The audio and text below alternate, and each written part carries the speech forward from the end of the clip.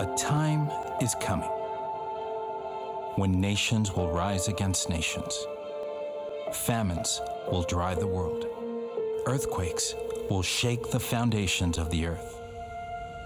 A time of great evil and of great distress. The beginning of the end of the world. The end of time. The end of sin. Then, when no one expects, heaven will open. Jesus will return. The earth will be made new. Every knee will bow. Every tongue will confess that Jesus Christ is Lord.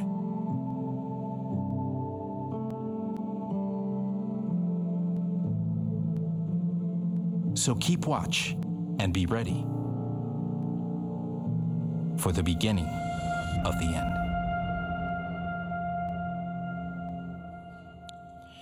In 2010, there was a massive earthquake in the ocean causing a huge tsunami that hit some of the islands of Indonesia.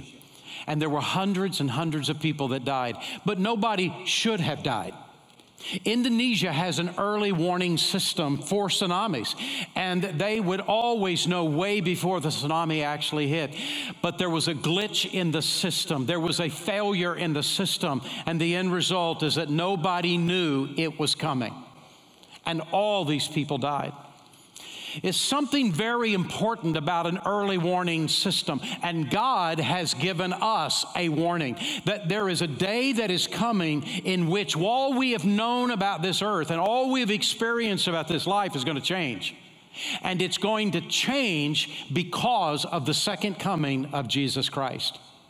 We're not the only ones, we Christ followers are not the only ones who believe that this earth is not going to continue the way it is now.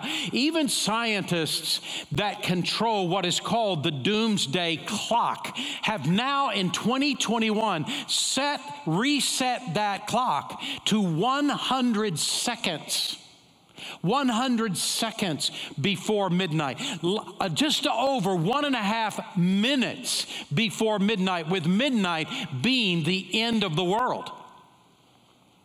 They have set the doomsday clock so close to midnight because of the technology that is so available to so many people around the world and evil individuals that intend to use it for destruction.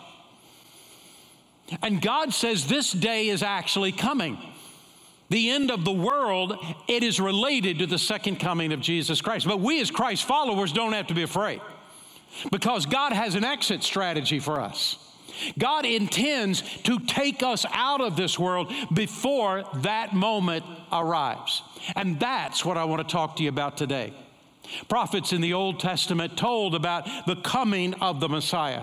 And it was really strange the way they laid it all out, that the Messiah would come, God in flesh, born in Bethlehem, raised at least part of his life in the Galilee area, that he would come as lowly and humble, as a suffering servant, that he would do miraculous things, that he would be betrayed by 30 pieces of silver, that he would die on a cross, even though the mechanism of the cross wasn't invented for 800 years after the prophecy that he would die a death on the cross, totally described, and that he would die on the behalf of us, dying because of our sins. And yet the same prophets said he would come as a mighty conqueror. He would establish his reign and rule physically, literally on this earth.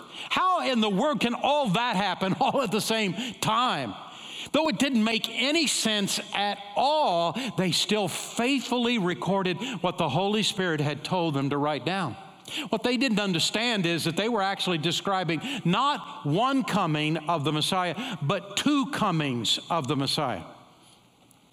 I've explained this in the past, that I sort of see it, I sort of get an understanding of all that issue when I think about a mountain range and I see from a distance how beautiful, how big this huge mountain is in front of me as I'm driving toward it.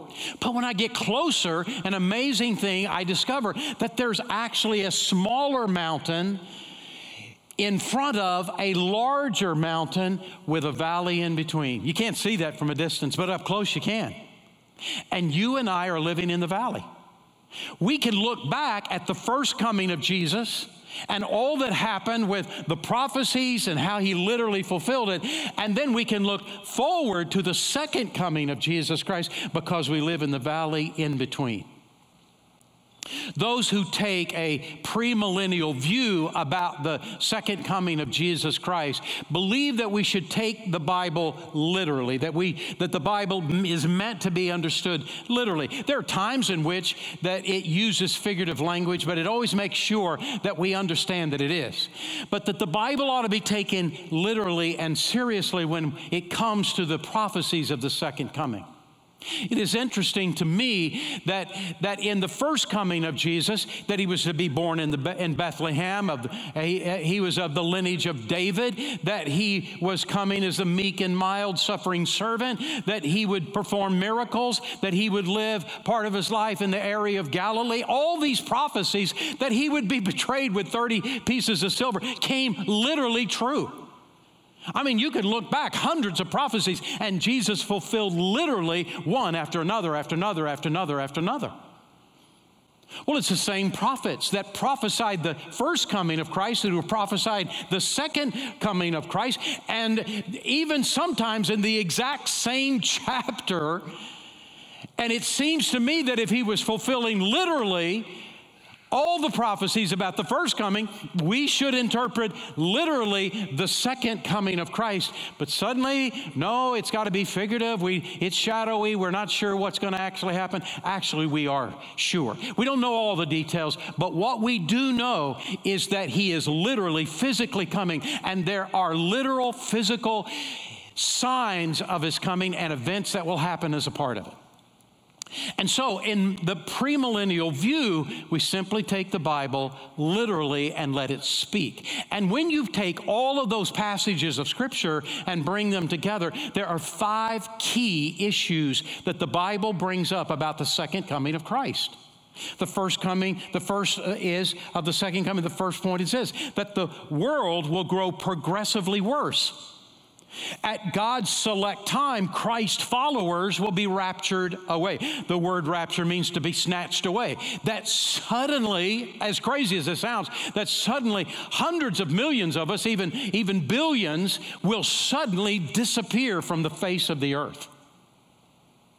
Just disappear. Be gone. Second of all, there will be 7 years of tribulation in which the world will see the emergence of a great world leader that the Bible calls in the book of Revelation the Antichrist. And while the tribulation is taking place, we, Christ followers, will be up in heaven. And we will be a part of the scene that we have seen in Revelation chapter 4 and chapter 5 over the last few weeks. That we will experience our judgment before God. And it's not going to be a terrible thing. It's going to be a wonderful thing. It is our time of receiving rewards for our faithful service to God. New believers will come to know Christ during the 7 years of tribulation on the earth, but many of them, most of them, will be martyred for their faith. Third, at the end of the 7 years, Christ will return and we will come with him. And there he will defeat the Antichrist at the battle, the real battle that the Bible calls the Battle of Armageddon, and set up a 1,000-year reign of Christ on the earth. I've heard some people say, well, I don't even understand the reason for a 1,000-year reign on the earth, so it must not be true. Well, it's true because God said it, even if we don't understand what it's about. It's still true because he said it. And it will happen. And we're going to be talking about that Battle of Armageddon and the 1,000-year reign of Christ next Sunday morning. Then number 4, at the end of the 1,000 years, there will be a great white throne judgment. And everyone who does not know Christ as Savior will be judged at that judgment, and it will not turn out good. And then the fifth, that there will be a new heaven and a new earth, and time shall be no more. Now, in this short series that we're walking through together about the second coming of Christ, we have arrived at the second part that deals with the subject of the tribulation. And that's what I want to talk to you about this morning. The Bible, when it talks about in many passages of Scripture about the tribulation, it uses these words. It is called the day of the Lord. It is called the great tribulation. It is called the day of wrath. It is called the day of the vengeance of our God. It is called the day of Jacob's troubles. 5 different names that the Bible gives about this period of time. It is obvious that in its description, it is very short in nature. It's 7 years as it turns out, but it is literal, it is real, it is coming. So what is the tribulation? And how does it start? Well, the Bible actually has a lot to say about it. In fact, the book of Revelation, beginning in chapter 6, everything written from chapter 6 of Revelation to chapter 18 is all a point by point by point by point description of those 7 years. He takes us through all the things that are going to happen during that time. But the earliest record that at least I know about is from the book of Daniel. And Daniel writes about this terrible time that is coming in several of his chapters. The chapter that I love so much is about the prophecy of both the first and second coming of Christ is Daniel chapter 9. I think it's one of the greatest prophecies in the entire Bible, where it combines the first coming and the second coming of Jesus Christ. It is absolutely amazing. I've taught through that chapter verse by verse in times past, but today I only have time to reference one of the verses because it references this idea of the beginning of the tribulation period. It's found in Daniel chapter 9 and verse 27. Now, this whole chapter is talking about this man that is coming, this great emperor, this great world leader that is going to emerge. He's called in the book of Revelation the Antichrist. And this chapter in Daniel chapter 9 is all about Israel. It's prophecies about Israel. 490 years of prophecies about Israel broken up in certain sections. And the last section is the last 7 years. And he is talking about the last 7 years of this prophecy for Israel. And here's how he puts it. He, meaning the Antichrist, will confirm a covenant with many. It's with Israel. This is about the history of Israel. With many for 1-7. It's the last 7 years of the prophecy that Daniel is laying out. And then he says, in the middle of the 7, he will put an end to sacrifice and offering. And on a wing of the temple, he will set up an abomination that causes desolation until the end that is decreed is poured out on him. What Daniel is describing is a world leader who is going to come in a 7-year period that is called the tribulation, 7 years of tribulation. And he will emerge, and how he will start this 7 years will happen because he will sign a peace covenant with Israel. In the middle of that peace covenant with Israel, he will stand in the temple and he will declare that he is God. When you look at all of this, for the first 1900 years of Christianity, since Jerusalem was destroyed, there was no temple. And so over those 1900 years, the whole explanation of this passage was figurative. We don't understand it. Israel's not here. We're not sure what this is about. But in 1948, a miracle happened that had never happened before. A country, a people, a nation that had been destroyed, And for 1900 years, the nation itself was not in existence, suddenly came back in 1948. Israel was reborn, and then one war after another in order to gain its independence, where it was miraculous how they were able to win that battle, to win that war. It was absolutely amazing. And it was obvious that God had brought back the people of Israel, that He had brought back a nation of Israel, that Israel was to be a part, a physical Israel was to be a part of the end times. And suddenly, we're not seeing Israel in this passage of Scripture in Daniel chapter 9 as some figurative thing. We are seeing a literal nation and a literal interpretation of this passage of Scripture. You say, but there's no temple in Israel. Yeah, that's right. I've been to Israel several times, and 3 or 4 times I have been to the Temple Institute, in which they are putting together their whole goal. It's not Christians. It is Jewish people who are believing that God intends to have another temple on that Temple Mount. They can't do it now for obvious reasons, but that will somehow, some way go away. And all of a sudden, there will be the opportunity to rebuild that temple. And the Temple Institute's whole purpose is to build all of the furniture that fits into the temple. It's all been built. Every minute little thing about the worship of the Old Testament and New Testament has already been manufactured and in place, and they're just waiting. They're just waiting. How is it that they will be able to worship on the Temple Mount and a new temple? They don't know, but they know in their heart of hearts. I've heard them speak of it. I've been there. I've listened to the lectures, and there is a sense in their heart. They say, God is leading. He will have another temple on this Temple Mount. And actually, Daniel agrees with it. In the middle of those 7 years, this world leader, this man that the Bible calls the Antichrist, will break that covenant with Israel. He will stand on the Temple Mount. He will declare himself to be God.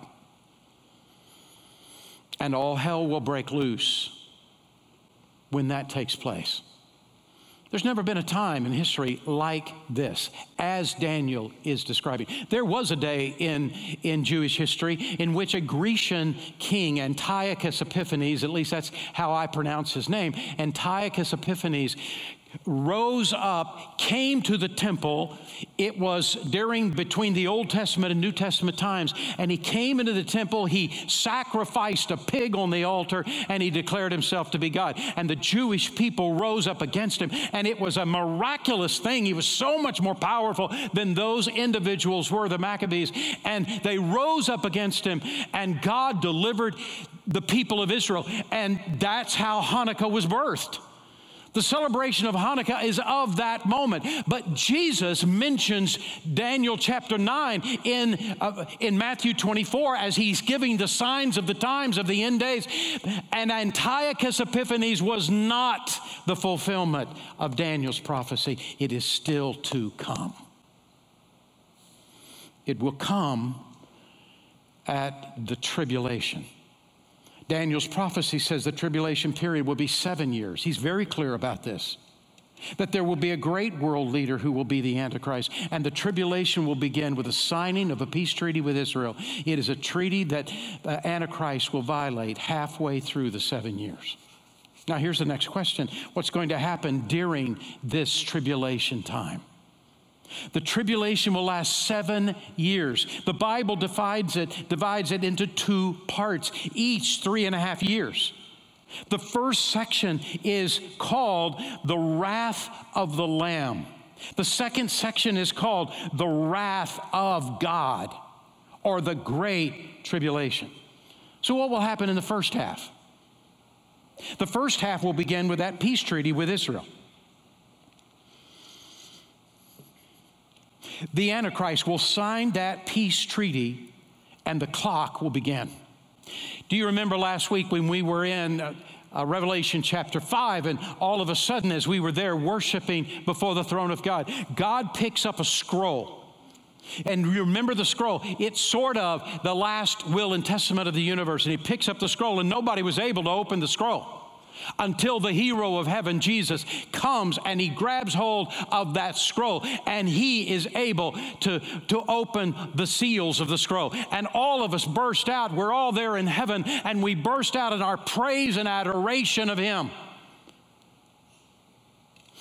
The first 6 seals of that 7-sealed scroll are opened in the first 3.5 years of the tribulation, one after another after another. And John lays it all out beginning in Revelation chapter 6. The first 4 seals are the 4 horsemen of the apocalypse.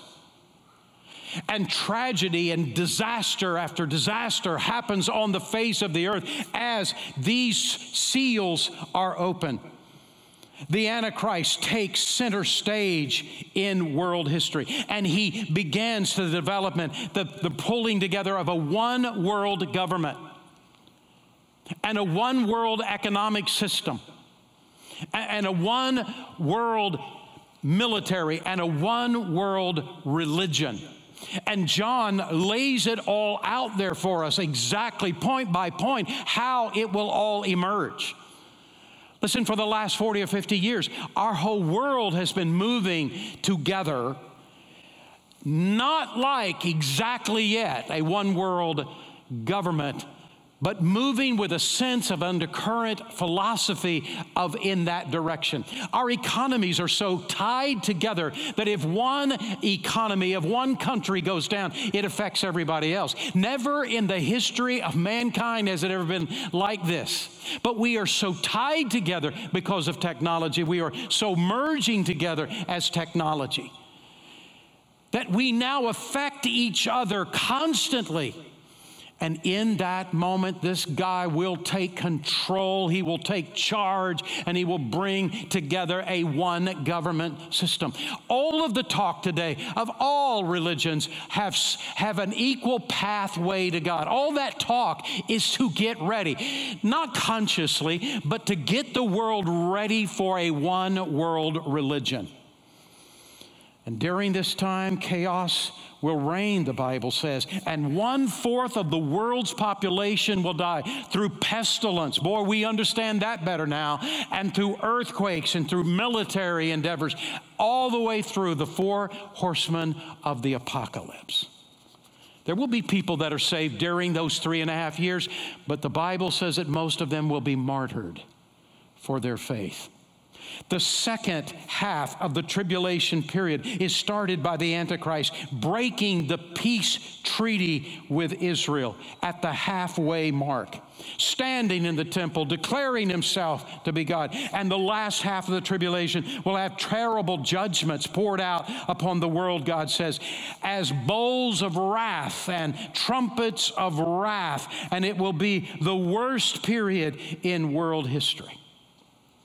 And at the end of those 7 years, Jesus Christ will return with us, and a real battle of Armageddon will take place, and we will watch it happen. What is the purpose of all of this? What is this, the whole reason for this 7 years of tribulation, this whole thing? Why is it happening? Well, first of all, it's Satan's last desperate attempt to destroy the work of God through the introduction of Satan's own Messiah, the Antichrist, and his attempt to lead the entire world in rebellion against God. Second of all, it is God's final attempt to bring as many people to himself as possible. The Bible says in 2 Peter chapter 3, verse 9, the Lord is not slow in keeping his promise, as some understand slowness, but he is patient with you, not wanting anyone to perish, but everyone to come to repentance. I believe the literal interpretation of this verse, he doesn't want anybody to perish. He wants everyone to come to repentance. But in that day, he has used today kindness and gentleness and patience, but in that day, he will use wrath. And still most will reject him. The third thing is that the Great Tribulation is the final judgment of God on the earth against sin and wickedness on the earth. And who will go through this great tribulation? Who will experience this? Everybody that is alive at the time of the signing of that peace covenant and the permission to be able to rebuild that temple. Everybody that is alive then. But it will not include us. It will not include Christ's followers, because God will come. Christ will meet us in the air at the rapture of the church, and He will take us home before that begins. And He will rescue us. Now listen to me. There are great people that are godly men and women who are theologians who believe differently than I do. They believe that we'll go through half of the tribulation. We'll experience the first 3.5 years, and then Christ will come back. There are other theologians who believe that we'll go through all 7 years of the tribulation, and then Christ will come back. But I disagree. And why? Here are the reasons. First, Jesus said that He would come when He was not expected. He said He would come as a thief in the night. He said that no one knows the time or the season in which He'll return. But the moment we see a peace covenant signed with Israel in which the temple can be rebuilt, we can start counting the clock at that very moment. No, we will know exactly when Jesus is coming back. Either it's going to be on the day that marks half of the tribulation, or it'll be at the end of the tribulation. But we will know exactly when He's coming back. In other words, this verse that the Bible gives to us that we will not know when He's coming back could not be true unless He comes before it all begins. Second of all, we are told in the Bible to be looking for Christ. But if we don't go, if Christ doesn't come back for us until halfway through the tribulation or at the end of the tribulation, we're not looking for Christ. We're looking for the tribulation to begin. And suddenly what the Bible has told us to do, we're not doing. Third, the church is not found anywhere in Revelations chapter 6 to 18, the section of the book of Revelation that explains the tribulation. Those who believe that somehow the church age is the tribulation age are not understanding what we're seeing in the book. All the way through chapters 1 through 5 of the book of Revelation, the church is mentioned over and over and over and over and over again, and suddenly silence about the church until chapter 19, and suddenly the church is mentioned over and over and over again. Why is it not mentioned between chapter 16 and chapter 18? Because we aren't here. Listen to what the passage says in Revelation chapter 2, verse 7. He that has an ear, let him hear what the Spirit says to the churches. That's the period before that tribulation begins. But in the middle of the tribulation, look what it says in Revelation chapter 13, verse 9. He who has an ear, let him hear. Where is the last phrase? What the Spirit says to the churches. It doesn't say that because the churches aren't there. Fourth, Revelation chapter 3, verse 10 says that we will not have to go through that terrible period of time that the Bible calls the tribulation. Revelation 3:10, since you have kept my command to endure patiently, I will also keep you from the hour of trial that is going to come upon the whole world to test those who live on the earth. What is this hour of great trial that the whole earth will experience? It's the 7 years of tribulation. There is no other time period that the Bible ever mentions than that. It is a promise that those who are Christ's followers will not go through that time.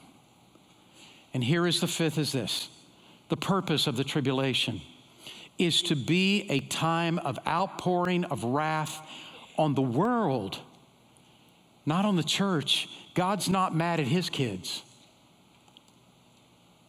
God is pouring out His judgment on the world system that has turned people from Him. And maybe you're asking, you're thinking right now, okay, Mark Hartman, but what if you're wrong? Well, I'll tell you what I'll do. When I see the signing of that peace covenant with Israel and the permission to rebuild that temple in Jerusalem, as Daniel talks about in those last 7 years, and we're still here, I will stand up on this platform and say, well, I was wrong about that, and now my job is to get us through the tribulation, and I'll do my best to do it. And guess what? I will be martyred, and you will be too. Neither one of us will make it to the end of those 7 years. Good. I heard that word, good. And you know what? That's true. Martyrdom is 1 second, and the next second you're in heaven with God. But what a privilege to die for the name of Jesus Christ. You are right, it is good. But personally, I want to be raptured out of here before all that all starts.